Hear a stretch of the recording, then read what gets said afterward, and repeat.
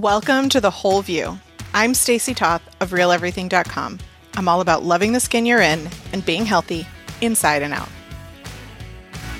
And I'm Dr. Sarah Ballantyne of thepaleomom.com. I believe that scientific literacy is the key to improving public health.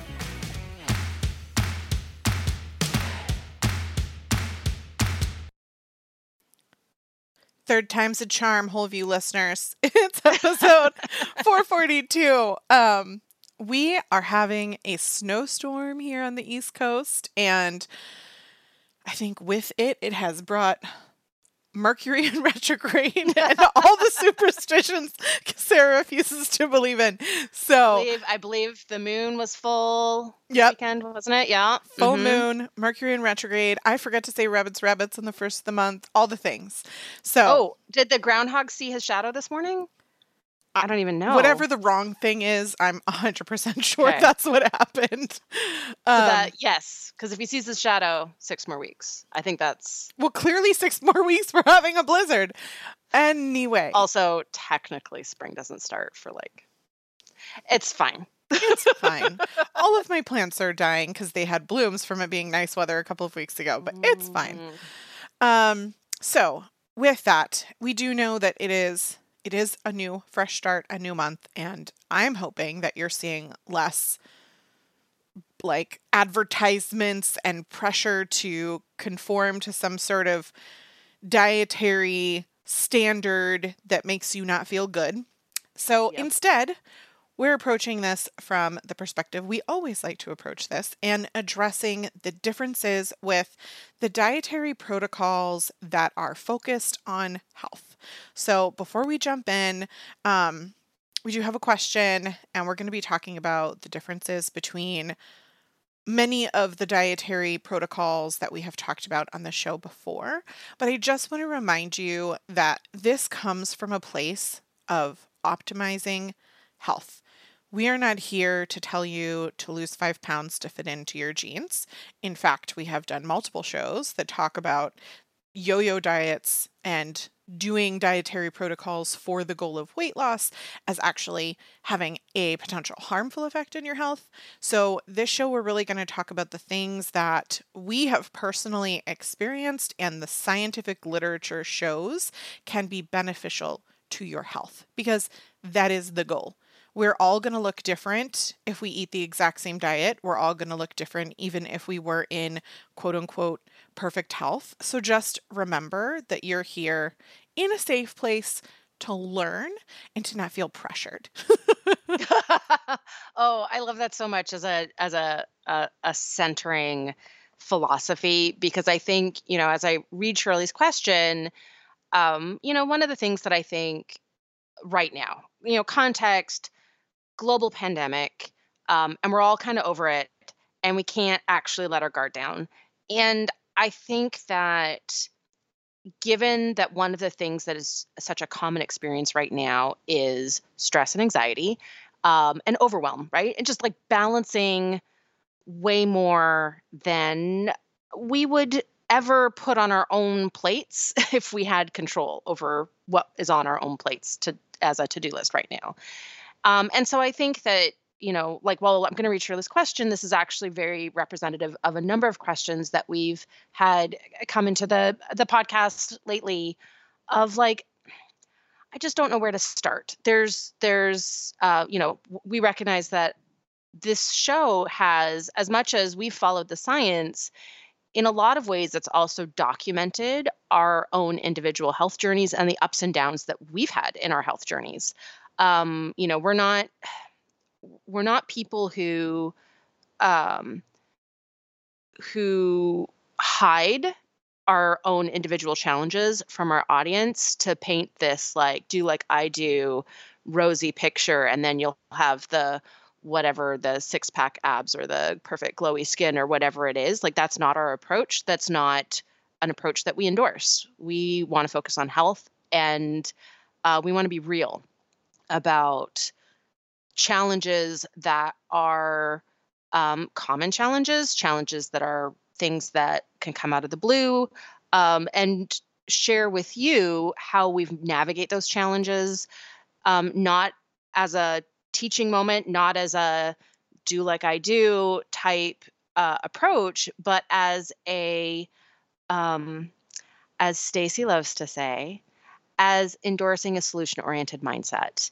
And so a lot of this conversation that we're going to have today about the sort of like umbrella terms for diets, at the end of the day, this is about health, and this is about, taking a step back from our own lives and trying to look for what is doable, what is approachable, what is sustainable, what are the small steps I can do now, and troubleshooting our own challenges, and just taking that breath of, I got this, I can do this, and maybe I do this by breaking it into 10 or 20 steps, and here's the step I can do now. But really looking at our own barriers to health, to achieving our own individual goals as an opportunity to find solutions to affect lasting positive change. I love that your mind is moldable and that you're learning. We're Hmm. solution oriented, we're all these things. Yes, 100%. All right. I Open, think we've open to new information. Open to new yes. information. It's Yeah, it's that's something what I we would do on this show. recommend. Yes, it's something I would recommend we all be open to. All right, I'm ready to jump in. Let's do this All thing. right. So this is Shirley's question. Hello, Dr. Sarah and Stacy. I assume that's how she says hello. Just like, hello. It screams that from the question. I don't know. That's probably not it at all. I apologize, Shirley, if that's not how you say hello. I was so happy to find your podcast during these strange times, and I found all of your COVID shows so helpful. I understand that neither of you strictly follow any of the diets you talk about on the show, AIP, Sarah's gut health diet, and paleo, but rather used them to find out what worked best for you over time. For those of us just starting out, how do we go about picking a diet to start from? Is there a hierarchy here? And where does being a nutrivore fit into all of this? Apologies if you've already covered this, but I am slowly working my way through your shows. I have come to trust your recommendations, and I would like to redo my own way of eating. I just don't know where to start. Thanks in advance for your help. Shirley. Okay, I know you're going to go into all of this, but I'm just going to give like the quick we were really bad at like what do they call it? Fire Rapid answers. fire. Rapid fire answers. Yeah, we don't do that. We're just we can't. We've tried. That's also why I'm terrible at Twitter. I can't talk short. There's no, it doesn't work for how my brain wants to explain things. Sorry. So, Elevator rides, terrible. No, people say elevator pitch. I'm like, what? How many floors? So this is where you like are going up what was it? Is it the Empire State Building Yeah. where you have to like get off and then go up again? Go up another one. Yeah, exactly. Okay, so I'll give the actual elevator rapid fire answer, which is that autoimmune protocol is an additional development, like one step beyond paleo. Paleo was developed to be ancestry based, hence the name shortened for Paleolithic, and it removes foods essentially that our ancestors wouldn't have had. It's a lot more complicated than that, and we'll get into it, but you can think about it from that perspective. Then you've got the autoimmune protocol, which focuses on your immune system's response, and so it's taking out additional and potentially inflammatory foods that are still included in paleo. For example, the nightshade family of vegetables. Perfectly healthy for someone that doesn't have an immune response to those foods. And then we're going to talk about nutrivore, which is the evolution of where Sarah and I have kind of gone in terms of food evolution, which is less of a perfection, less of a like, and this fits in the box, and more about following foods from a nutrient-based perspective, prioritizing your microbiome and your gut health. Okay, done. Show's done. I've totally made it to like, we could have gotten off on like the fourth floor, you know? I was going to say definitely like the condo that I used to rent an apartment in when I was newly married, I could have made it to my apartment in the elevator and heard that whole pitch. There you go. So hopefully you're going to stay for the rest because it's a lot more complicated than that. But I think if you're trying to like put things into swim lanes, That's where they go. And there is a lot of crisscross, right? There's a lot of like waves that go across all three lanes. So, Yeah, I would almost say, one of the things about I almost want to create like subcategories because the lines between these approaches are pretty blurry. And I think where the lines are blurry is what we'll talk about, which is using these protocols as a way of honing in on a personalized optimal diet. So really, exactly what Shirley said is that we've used these protocols as ways of identifying our own trigger foods, as well as understanding the nutrients that our bodies seem to really need and crave so that we can have an additional nutrient focus on foods that are rich sources of those. And so using these diets, they can all be kind of used as a tool in the same way. But I think it's important to kind of talk about um, I don't know, the different sizes of umbrellas, the hierarchy. Let's use Shirley's word, the hierarchy. And then what are the considerations for where to start? Like if you're looking at all of those and you're like, well, I know I need to do something. What are the different things that you might think about that will help you figure out where's the best place to start for you? Because one of the things that Stacey and I don't do on this show is rigid rules and yes no food lists and perfection or bust um, and one size fits all. Like those are not things that we do. This is very much about understanding the universal truths when it comes to nutrition, the things that are true no matter who you are. And in fact, often those things are true no matter what species you are, right? They're just as true for our pets as they are for us, because certain things are like having the raw materials for chemical reactions, helping those chemical reactions go, right? That's just a universal truth. So we try to recognize universal truths while also understanding that um, there is this thing called bioindividuality, which does legit change how our individual bodies respond to certain diet choices, but also lifestyle, right? Some of us are much more resilient to stress, to getting stuck in traffic than others, right? So some people go all road ragey and other people go, cool, I get to listen to my podcast more. I'm assuming that people who are listening to our podcast when they're stuck in traffic are in that latter group of like, yay. Especially if it's a 2-hour show. No, we've been doing a lot better. So I would say let me just kind of break it down. Again, super simple. If you are currently patroning fast food restaurants on a regular basis, jumping into making your own organ meat burgers at home is probably too far a jump, right? So we're going to talk about these things and you might hear, oh, I do have like an autoimmune condition, a flare of some kind.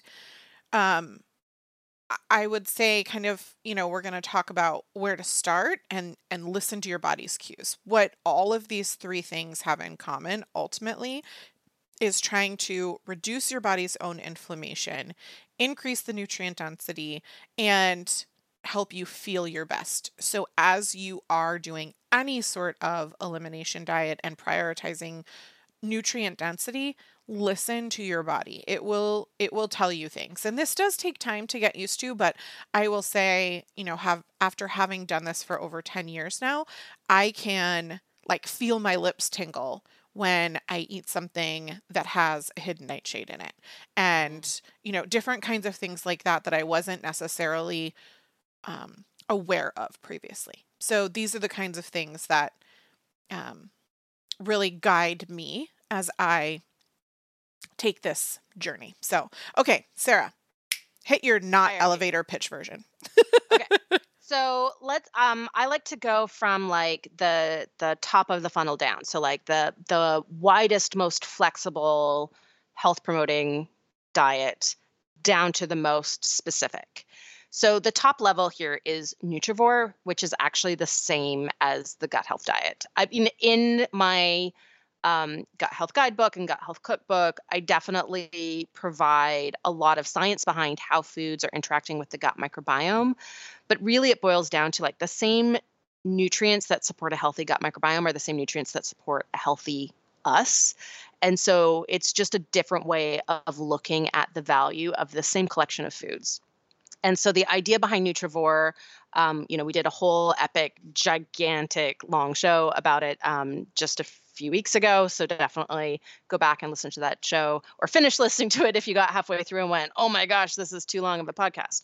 But the idea behind Nutrivore is really simple. It's that we get all of the nutrients, both essential and non-essential, that we need to thrive from the whole diet. So rather than thinking about a food being a yes or a no food, the idea is to look at the quality of a diet as a whole and look at supplying the body with ample amounts of all of the nutrients. And we include non-essential nutrients like polyphenols and CoQ10 and DHA and EPA, long chain omega-3 fats, and fiber, right? Those are all listed as non-essential nutrients, but we know that they're actually really, really important for health. So just because we won't die if we don't consume them, that's very different than saying that we don't need them. So the term non-essential, I think, is very misleading. So on a Nutrivore diet, we respect all nutrients, essential and non-essential, and we try to get all of the nutrients that we need from the foods that we eat. And so that approach, I really think of a Nutrivore diet, right? The AIP is a Nutrivore approach with some extra focus on eliminations and lifestyle. You can apply Nutrivore to paleo. You can apply Nutrivore to Mediterranean diet. You can apply Nutrivore to other dietary templates. It is a diet modifier. It is not necessarily a diet by itself. It is an approach that can be layered on top of other strategies, provided that dietary strategy doesn't eliminate all food sources of a nutrient, as you would with like raw vegan or carnivore, or some very extreme versions, actually many different applications of keto. Those are diets that, because of their extreme either macronutrients or cutting out like all animal foods or all plant foods, those diets they're not actually compatible with the Nutrivore approach because they cut out all food sources of various nutrients. So with the exception of those, a Nutrivore approach can be applied to many other types of diets. So that's the top level, is just trying to get all of the nutrients that our bodies need, right? It's all the raw materials, all of the chemicals that are used up in chemical reactions, right? It's when you think about the way any cell in our body performs its function, whether that's a heart cell or a lung cell or a brain cell, is through chemical reactions. And in chemical reactions, there can be things that facilitate a reaction, right? Enzymes tend to facilitate chemical reactions. And then there's the chemicals themselves that are used up in the reaction. And so you need to have all of the raw materials that are in every used up or needed for every part of that reaction in order for the cell to do its job. If the cell can't do its job, the system that it belongs to will not be able to do its job, and some kind of health problem or even just suboptimal, you're not as healthy as you could be, will be a result.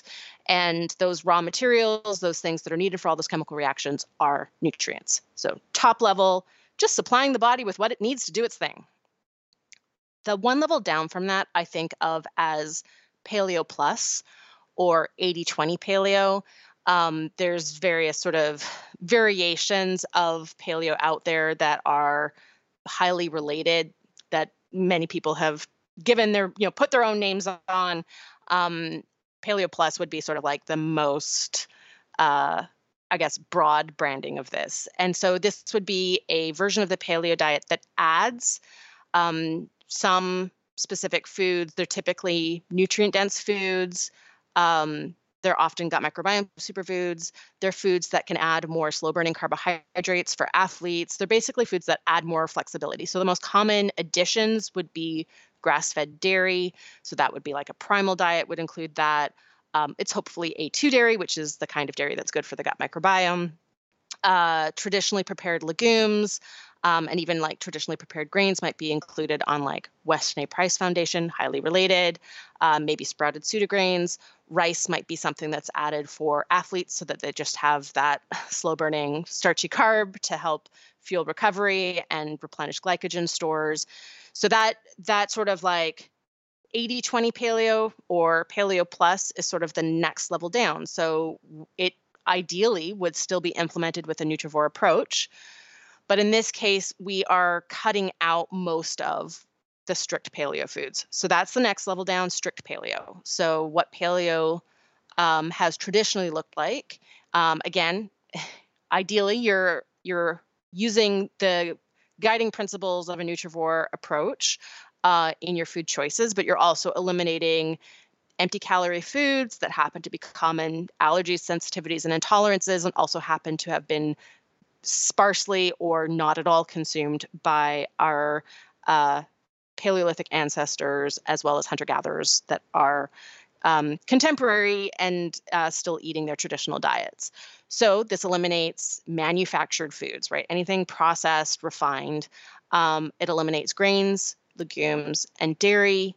There's a lot of conversation to have around, should it be all grains? Does it need to be, right? There's some debate outside, like on the fringe of paleo, where we can see, well, Neanderthals actually consumed oats and fava beans, and there's right tribes in Australia where they consume legumes on a regular basis.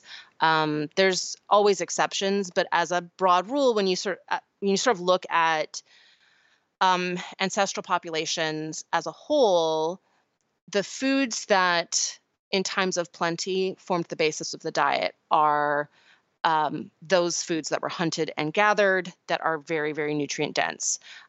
So roots and tubers that could be dug up, leaves, mushrooms, berries, other fruit, depending on exactly where this is, seafood, sea vegetables, and of course meat eating snout to tail. So those are the types of foods. Nuts, I should definitely say nuts and seeds as well. And those foods form the basis of a paleo diet. So it's sort of it's definitely an ancestral approach, but it also, if you look at it from a nutrivore perspective, you can see that the foods that are included in these traditional diets are the most nutrient dense foods, and like the wild versions of the plants that are being gathered are also more densely packed with nutrients than what we typically grow in farms. So the nutrient quality of these diets is incredibly high, and in different regions there's variability. So there's also, again, there should be an elimination and challenge aspect to paleo, respecting that there's a lot of different ways to implement a diet within these broad guidelines, and that there are a lot of foods that you can point to and say, well, look, some hunter-gatherers consumed something like this. So there should still be a elimination challenge aspect where you're testing your own individual tolerance to gray area foods that aren't super clear cut whether or not they should be included or excluded on the paleo diet. And also that kind of blurs the line between what would be called strict paleo and paleo plus or 80-20 paleo. So finding your own wiggle room within that structure to be able to really understand how your body is responding to those specific foods. And then the bottom of this particular funnel hierarchy, the most specific diet is the autoimmune protocol, or AIP. So this is for sure a nutrivore approach.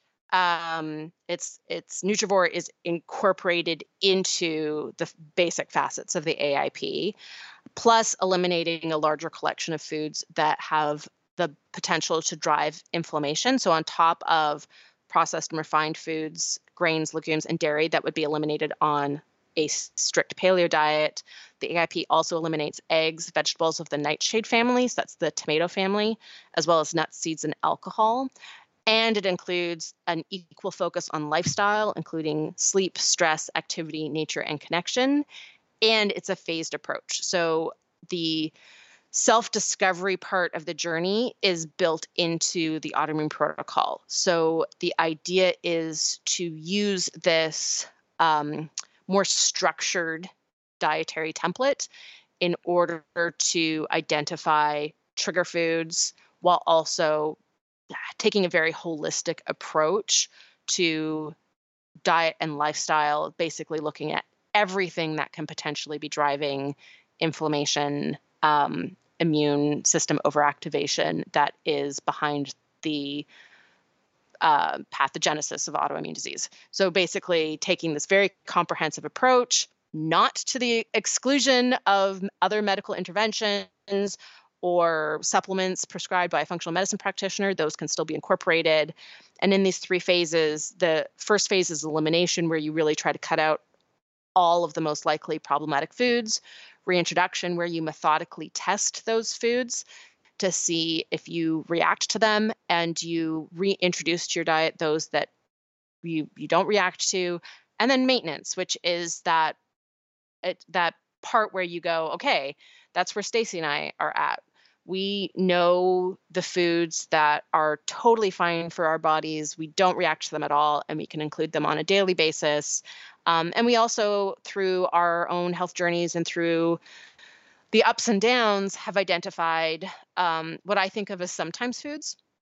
So foods that if I eat them, some of them are, once a month. Some of them are even foods I can eat once a week. No big. My body is fine with that. But if they start to creep into my daily diet, then I'll start to notice like the slow increase in inflammation and symptoms. And I know, okay, that really is not a food that my body likes to consume every day. But if I can keep the frequency of consumption and the volume of consumption below this threshold level that triggers inflammation and symptoms, then it's something that I can enjoy on occasion.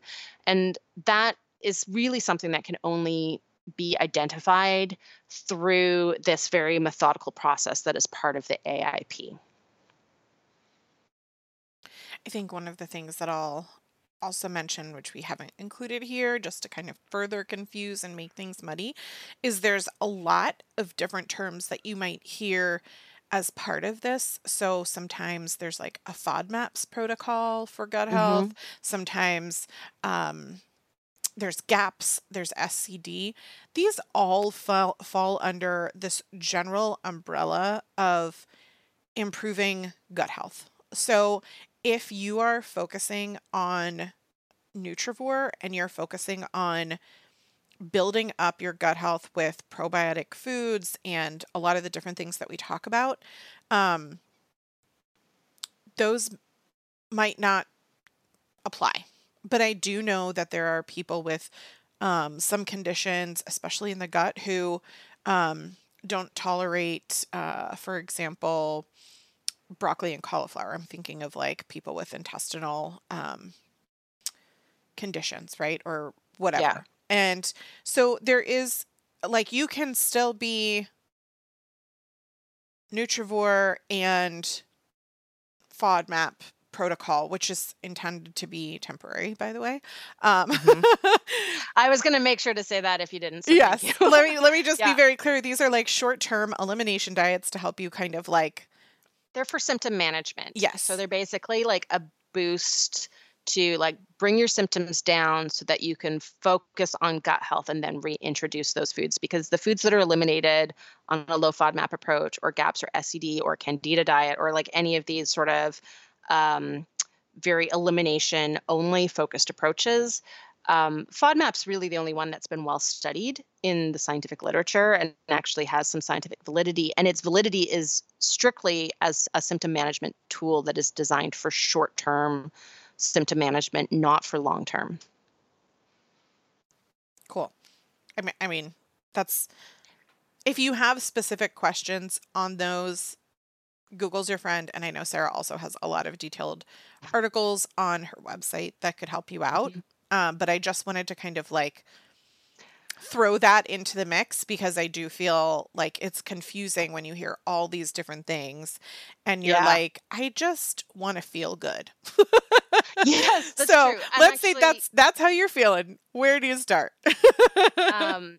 I'm glad you brought up actually the broader point of food sensitivities and intolerances, because I think that's also like another layer to think about here is that like I'm teaching the AIP lecture series right now, and I have a number of people who've done extensive food sensitivity testing, and so they have these lists of 17 different perfectly healthy AIP foods that showed up as like high reactors on their food sensitivity tests. And so we're talking in the course about how to make sure that we're still getting food variety and we're still hitting all of our nutrient targets on the AIP with this additional list of foods to eliminate. And I think, there is this extra challenge when you have a highly reactive immune system, when your gut is not healthy, that you can develop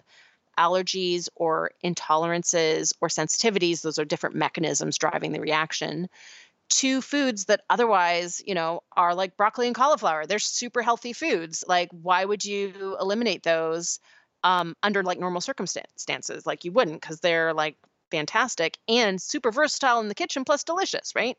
So, um, so part of the self-discovery process can also be, either working with somebody like an AIP certified coach or a functional medicine or an integrative medicine specialist, working with somebody to help identify sensitivities that are to otherwise healthy foods, but that continuing to eat a food that triggers an immune reaction is not going to help healing, right? It's not overall, it's not going to help.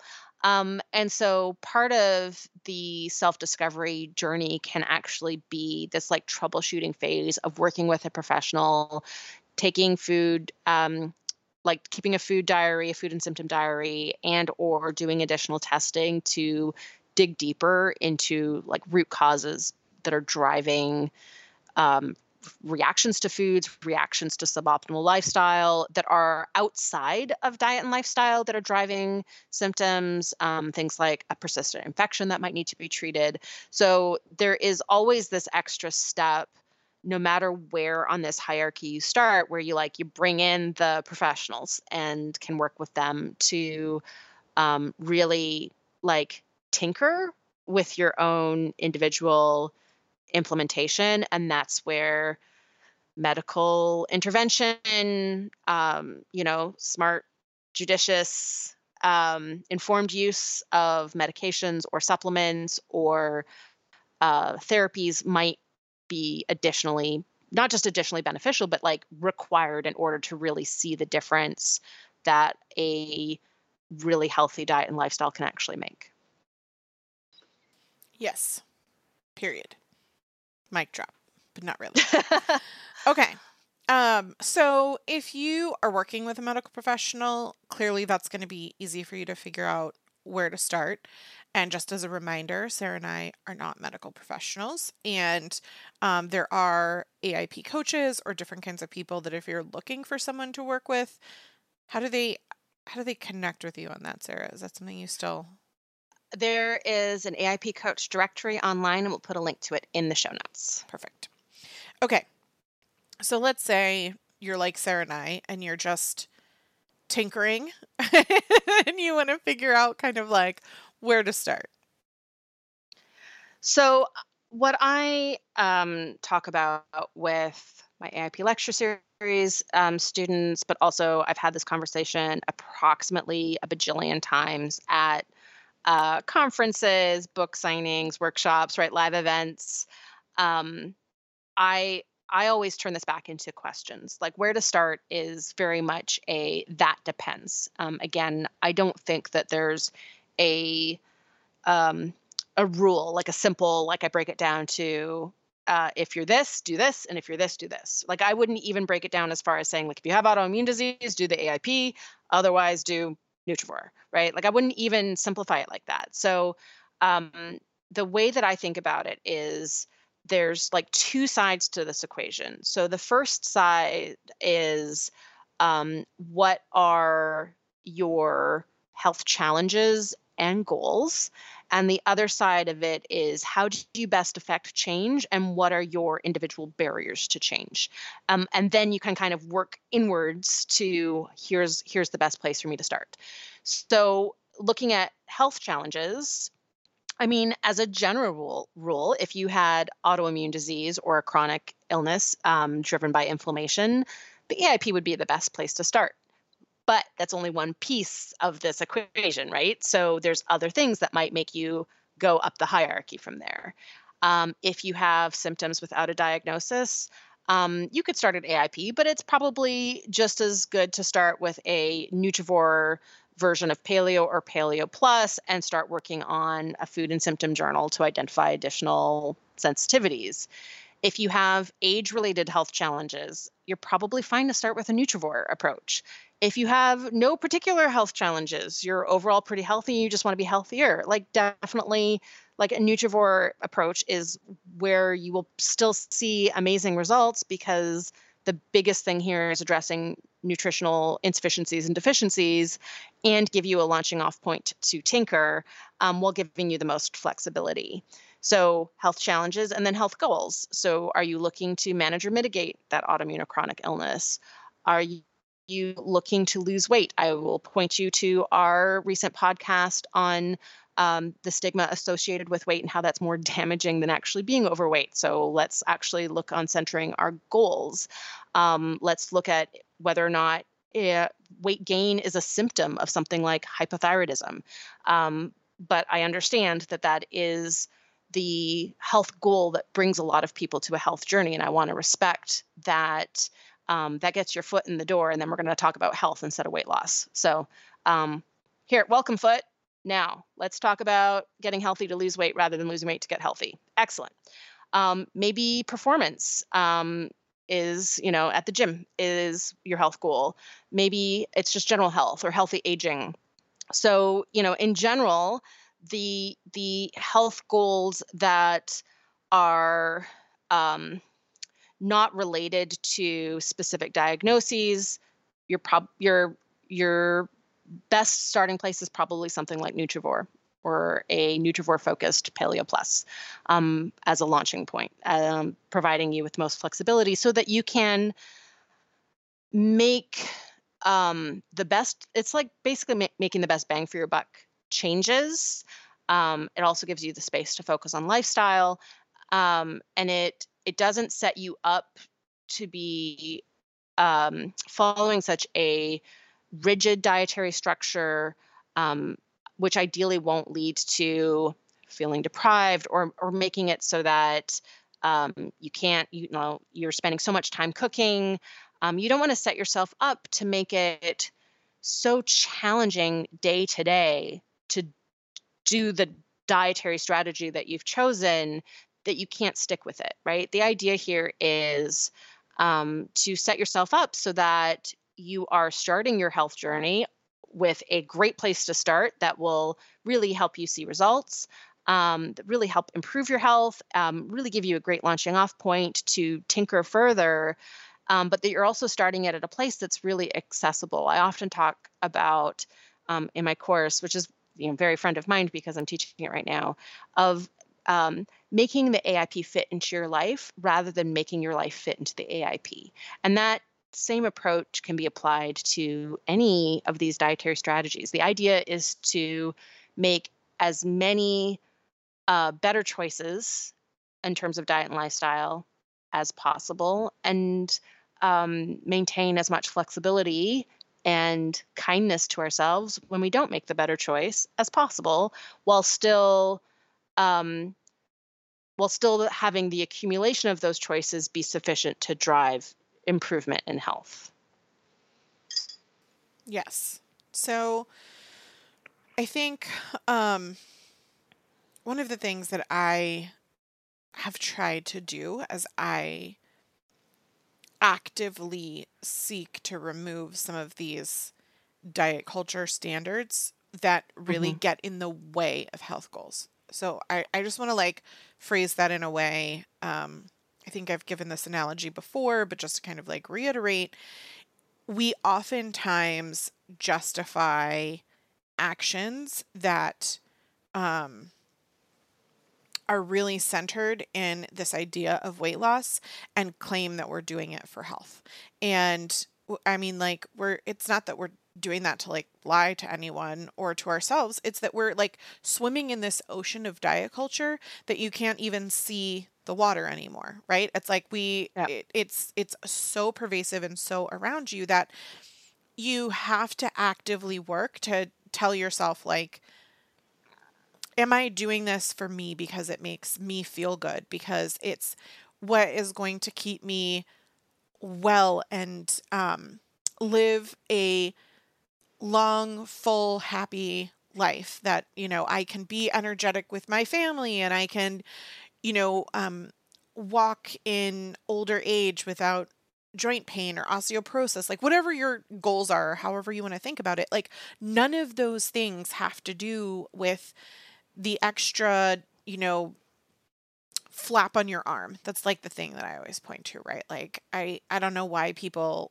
are like so obsessed with that turkey neck on your arm and like needing to tone it or not. Like yes, muscle mass is important, but like as you get older, that's not your concern. Like that is not going to Yeah. be a worry for you, right? Like if that's what your life is centered around, I would encourage you to seek out other things that can really make you happy, because life is short and we want to feel good in the skin that we're in. We want to feel alive. We want to feel energetic. We want to feel like we're living our best life. And if that energy is spent poking at the extra skin under your arm as you get older, and which by the way is just gravity of your skin, like there's nothing that you're going to be able to do to prevent that from happening short of surgery eventually, right? So the elasticity in your skin will just give out. Like if you're concerning yourself with that instead of these things that we're talking about, which are really about this idea, I think, of like healthy aging, like that's what I think of, right? Like I want Yeah. to be able to, not look at stairs and think like, oh, that's going to hurt me. I don't want to go up the stairs, right? I want to be able to like grab something that I left in my bedroom and just like run up and get it and not think about that. And there was a period of my life where my joints hurt so badly that that was an actual consideration for me. That's what I mean about health. It's like not about what my body weight was at one point or not another point, because I'll tell you, there was a point in time where I weighed less than I do, or my joints hurt more going up the stairs than they do today. And that's because Hmm. I'm focused on nutrition and anti-inflammation. And I was really using this idea of what what I call orthorexia, right? Like using some of these dietary things as a mechanism to justify weight loss. Like I wasn't truly thinking about optimizing my digestion and gut health, of implementing lifestyle factors that also made me feel good. And I think one of the things that I really enjoyed from some of our recent podcasts, Sarah, this is like an idea that you infused into one of the shows that I was passionate about, is this idea of like wanting to find movement because it brings you joy and makes you feel good as a metric Yeah. of health. And it was kind of like one of those things where I was like, whoa, yes, when I have been in good places in my life where I'm just like, not obsessively worrying about the scale and just like really enjoying my life, I enjoy the feeling of endorphins. I enjoy feeling like I've accomplished something and I know that I did it for me and I did it because I feel good on the other side of like, look at what I just did, or you know what I mean, like. And now I'm really into Yeah. Peloton, and those classes are sometimes cathartic and emotional, and I really enjoy that too, right? And I'm like, that was such a good um I don't want to say idea that you had, but do you know what? I think that was such like a good connector for me in terms of one of these things of oftentimes we punish ourselves with exercise, or we say, I have to work out, or we say, um, gosh, how many t-shirts are there that say like, I run for ice cream or whatever? Like that's not the mentality that is truly living in your healthy mindset and your best health.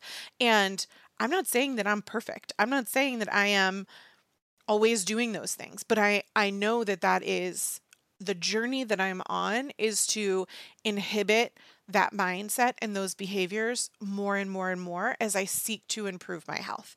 And my body looks a lot different than it did 5 years ago, 10 years ago, 15 years ago, 20 years ago.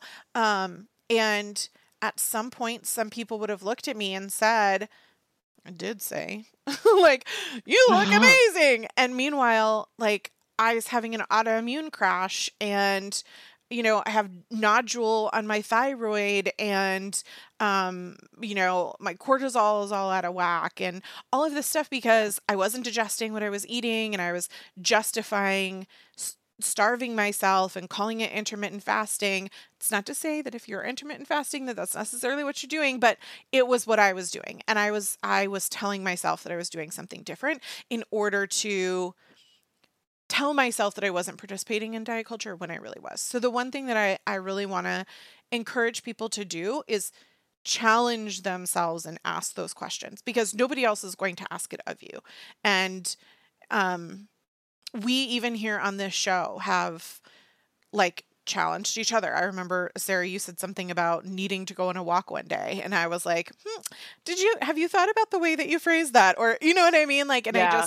I feel like, and it's a journey that we both are passionate about. And there is this cross intersection of you can want to optimize your health. You can want to be the best version of yourself while also loving and respecting who you are today without guilt, without shame, without like all this ugliness that the culture has created, because that's not necessary and it's not going to help you get to where you're going. And it's why lifestyle factors is such an important aspect of this healing journey. And I know it has been for me in terms of like really growing emotionally and really learning these things about myself in order to calm my own stress, because there is nothing that manages a flare as it's rising for me better than getting solid sleep, which I cannot do without calming my stress levels on my own.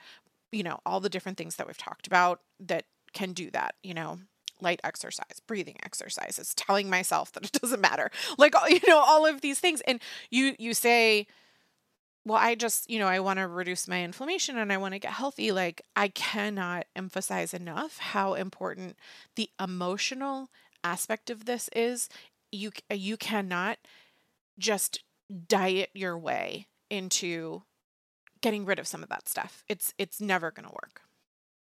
I love that you brought up lifestyle because I think that's one of the um it's one of the pieces that can often be left to the side when we're like overly focused on like I've got to change my food, I got to figure out how to shop at my farmers market, or I got to find the CSA to belong to. I'm going to, learn how to cook all these new things, and we can get like really overly focused on the diet aspect of health. And the fact is that, diet is just one pillar that leads to health, and getting sufficient quality sleep on a consistent schedule is another pillar. Actively managing stress is another pillar, which would include things like nature time and connection and social support and mindset and dealing with mental health challenges appropriately. Like all of those things fall under that pillar. And then the other pillar is activity, which is both the side of like avoiding being sedentary for long periods of time, as well as, so it's like the gentle movement piece, as well as the actual whatever, walking is very healthy. Like it doesn't need to be, bodybuilding or CrossFit or, high intensity interval training in order to be healthy. But Not that some those kind things are of like necessarily, going for a walk. I was just going to say, not that those things are necessarily bad either. Sarah and I have both No, had our journeys enjoying those I things as well. am so looking forward to post COVID being able to get back to my gym. I really, really miss lifting really, really heavy things off the floor. Um, and I'm sure that what I could lift a year ago is not what I can lift now. And you know what? I am fine with that. This is part of my mindset in navigating how to be healthy during a pandemic, right? This is a whole other thing. So I think the last piece is looking at our own barriers. So sometimes the barrier is just like education. I just need to understand what is the better choice. And that is what we're here for on this podcast. That's what our websites try to do. That's what my online courses do. That's what my books do, is just try to provide that science rooted educational foundation to inform the choices. So that's one thing. But maybe, maybe it's the need for a support network or coaching. And I also actually think, often when I get I don't know where to start, my first question back is like, well, how's your sleep? Because maybe sleep is the thing to work on before diet, because when you get enough sleep, it regulates your appetite, it regulates cravings. Research shows that you'll actually choose like fruits and vegetables over fast food if you're well rested. You'll purchase fewer calories in the grocery store. Like you'll put less junk food in your cart is what that actually translates to. Like getting enough sleep, and then if you're well rested, that's one of our best things to improve our resilience to stress. Like just dealing with that one lifestyle piece can actually help diet changes be easier. It can help diet changes happen naturally, like diet improvements. It can help manage stress. It can make us feel more motivated to get out and move our bodies. Like that one thing can actually make all of the other things just kind of happen without effort. So maybe the best place to put effort in is, what do I need to do to support better quality sleep and make sure that I'm getting enough sleep on a consistent schedule, because that helps regulate all of those hormones and neurotransmitters that are leading to all of those other things and making them easier. So sometimes the best place to start isn't even diet. Sometimes the best place to start is to set ourselves up so that we can actually make the diet changes. And I'll also point back to our recent show on habits and how looking at um, what do we do automatically without thinking about it that is a barrier to us affecting positive change, and how can I look at um, trying to get on my way on my little health journey from a habit perspective. So sometimes it's a learning curve, right? Like how do I even just like shop and cook and eat this way? Um, do you need to do some planning around how to fit in more time cooking into a busy schedule? Is there a time management challenge? Do you have a budget challenge? Do you need to figure out how to be able to eat this way within a really tight budget? That's going to also potentially influence where on this hierarchy you want to start. Because if you can start with, I'm going to do nutrivore and I'm going to include, some like rice and traditionally prepared legumes into my diet, that's going to help with a budget constraint. Um, or maybe it's symptoms or energy level that's getting in the way of healing. And that might be motivating to start more on the AIP side of the spectrum, because it's going to be better to sort of like heal faster to get more energy to be able to, get the snowball of good rolling down the hill. Maybe you're trying to figure out how to do this with a family, household members that are not on board, and you're trying to figure out, how am I going to do this and cook for my family something different than I want to cook for myself? Then maybe the most flexible approach is going to be worthwhile. Maybe you're worried about temptation in the house. So doing some planning to figure out what are going to be my um, substitute foods that are going to help me stay on track, that I'll be able to have when my family's having this. If you're somebody who has a history of yo-yo dieting, on again, off again, maybe the flexible approach is the better approach, because maybe that rigid structure is um, not setting you up to succeed with the sustainability aspect. if you have a bad relationship with food, I have a history of binge eating disorder. Stacy has a history of disordered eating.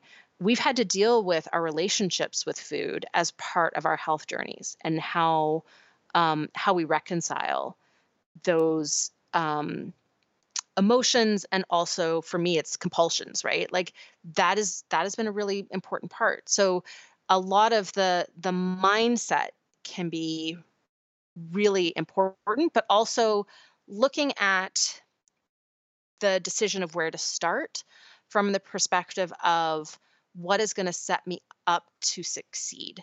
Do I always start a diet with breakfast and then cravings derail me halfway through the day and I never actually get through a full day on a diet? If that's my history of dieting, A, this is diet culture's problem.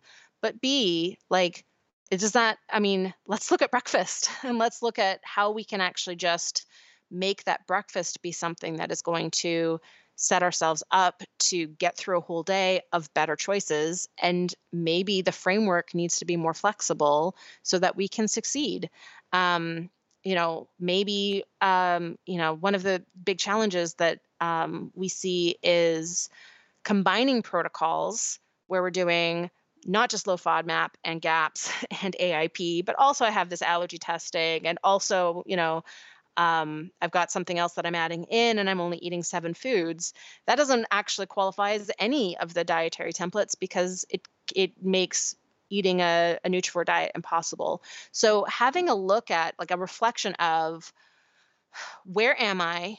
Where do I want to go? And what are going to be the speed bumps between here and there that I need to navigate?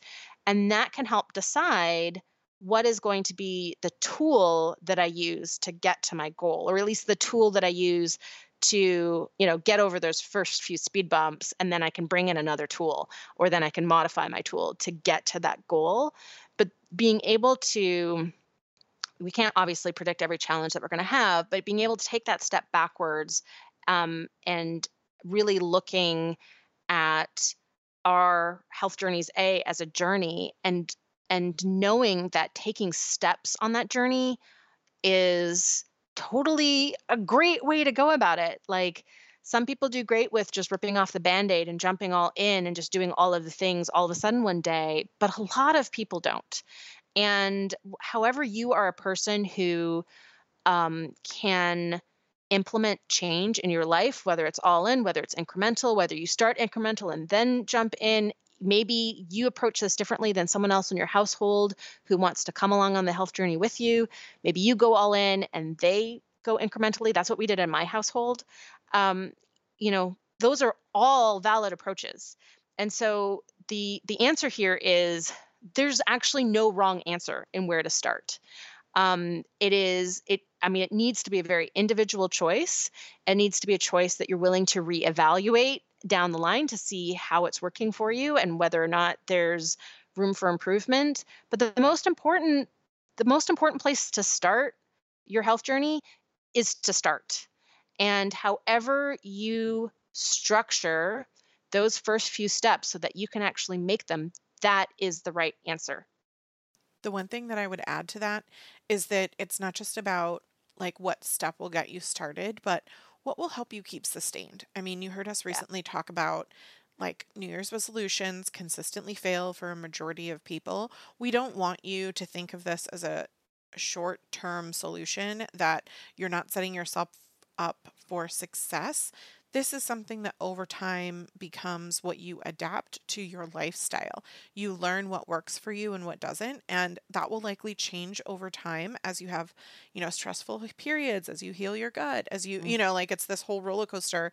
And what I will say is that if you start out going from fast food to making your own organ burgers, it's probably not going to be successful. Maybe jumping into autoimmune might be on paper the best thing for you, but if you're not going to stick with it, that is not actually the best thing for you. Right. So, I mean, we actually wrote Real Life Paleo, which was our third book, with this idea of like these 3 phases of ultimately, which was kind of nutrivore because Sarah and I were talking about it in phase 3, which is like step 1 is you eliminate the worst things. Step 2 is it kind of looked like paleo. And step 3 is it kind of looked like nutrivore with extra focus on vegetables and organ meats and nutrient density in general. So, not that I'm saying you can't do that without our book, but I do think that for some people, you need to consider yes, it might be the best thing for you, but if it's not sustainable for you,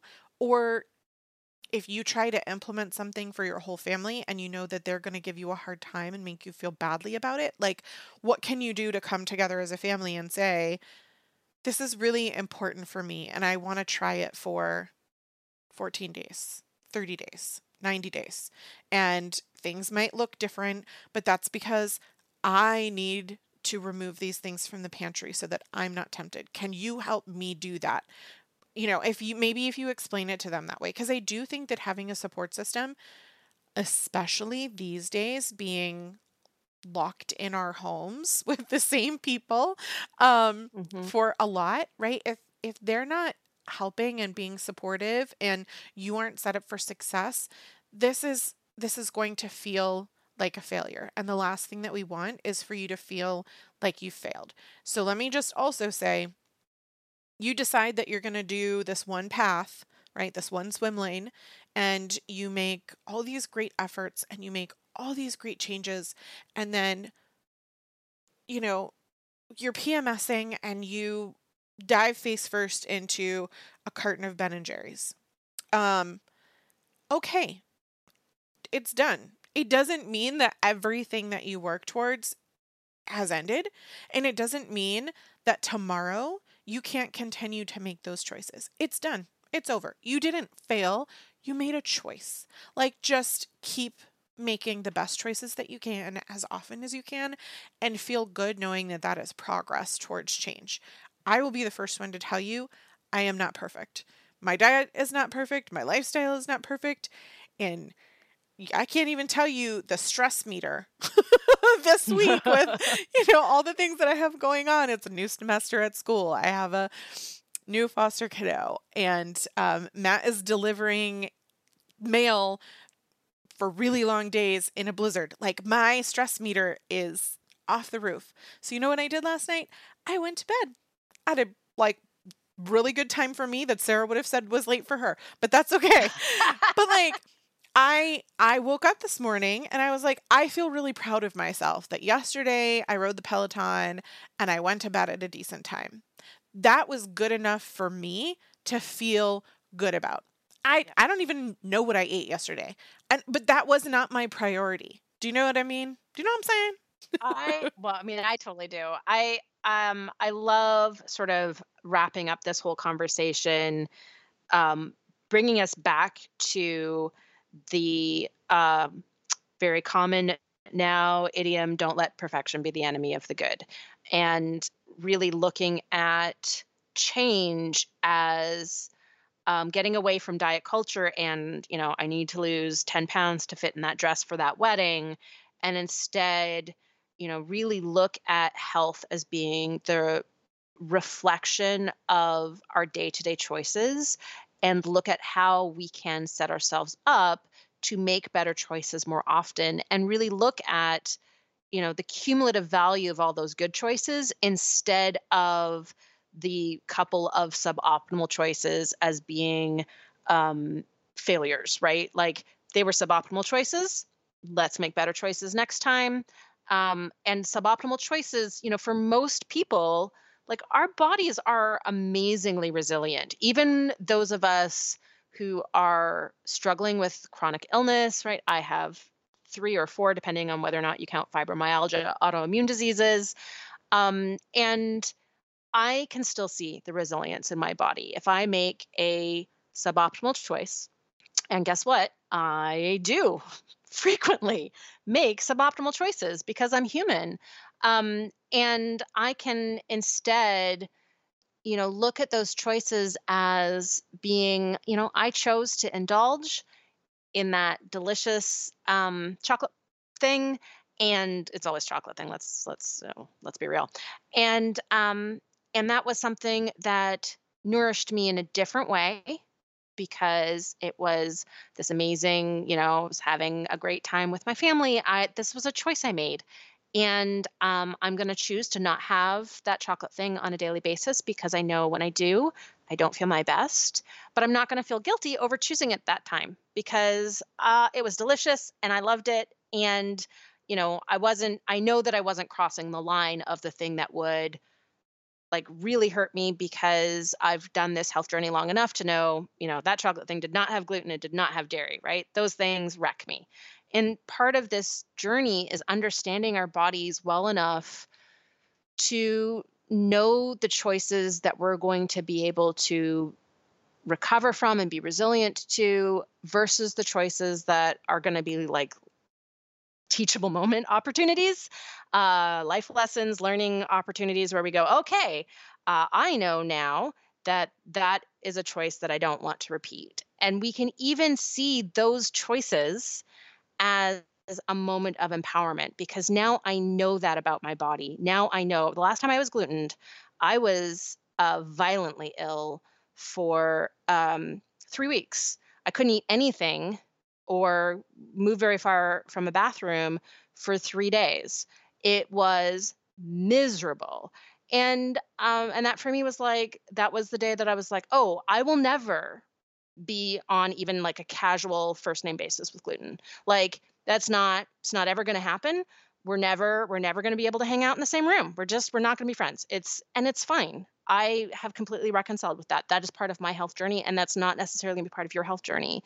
So part of this is looking at our choices as opportunities to learn and instead of looking at them as whether or not I succeeded or failed. If you were taking a class at school and you got a bad grade on one assignment, you're not going to fail the whole class because of your bad grade on one assignment. And what you're going to learn is next assignment, I'm going to need to, you know, do something different so that I can get a good grade. Life is like that too with our health choices. So thinking about things in terms of um, learning opportunities, the empowerment that we get from that knowledge, and opportunities to have a solution oriented mindset. I, fell headfirst into that Ben and Jerry's. Next time, I'm going to have a dairy free ice cream at home so that the choice is. I'll still fall headfirst into something, but it's not going to, for me, somebody who's incredibly sensitive to dairy, it's not going to make me sick like that again. Sometimes the they do have choices. non-dairy ice cream, by the way. This is not Oh, Ben and Jerry's does? this is not a commercial, but I'm just letting you know. That was knowledge I really didn't actually need, but I can't unlearn what I have learned, as Yoda did not say. Sorry, I'm not sorry. Okay.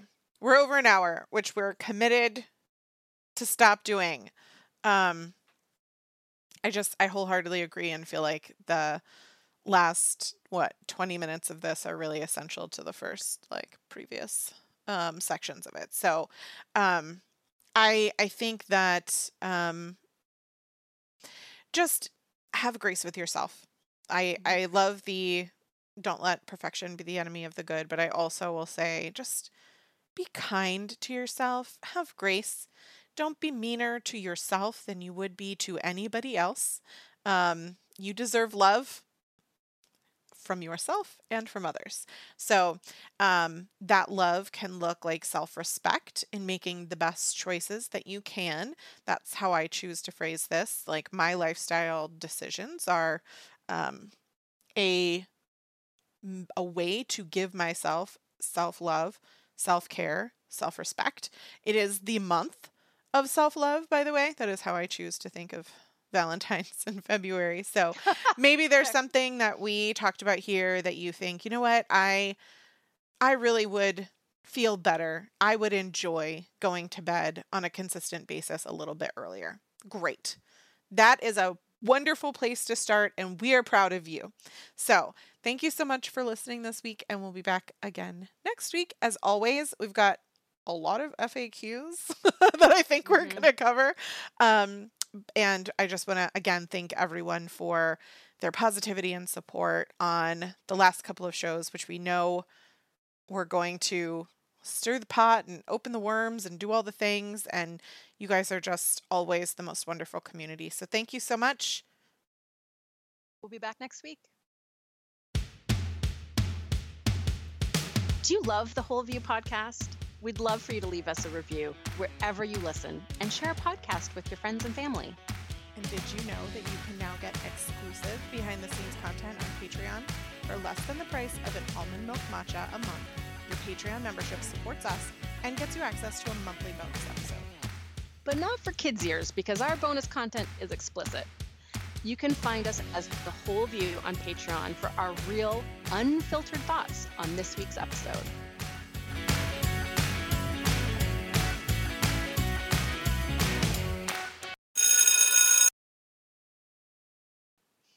I just left it hanging there for you like a dangling Chad. I caught it with You can come on through. Thanks. Almost enough pause that Matt's going to have to fix the pause. Okay. Seeking the truth never gets old. Introducing June's Journey, the free-to-play mobile game that will immerse you in a thrilling murder mystery. Join June Parker as she uncovers hidden objects and clues to solve her sister's death in a beautifully illustrated world set in the Roaring '20s. With new chapters added every week, the excitement never ends. Download June's Journey now on your Android or iOS device, or play on PC through Facebook Games.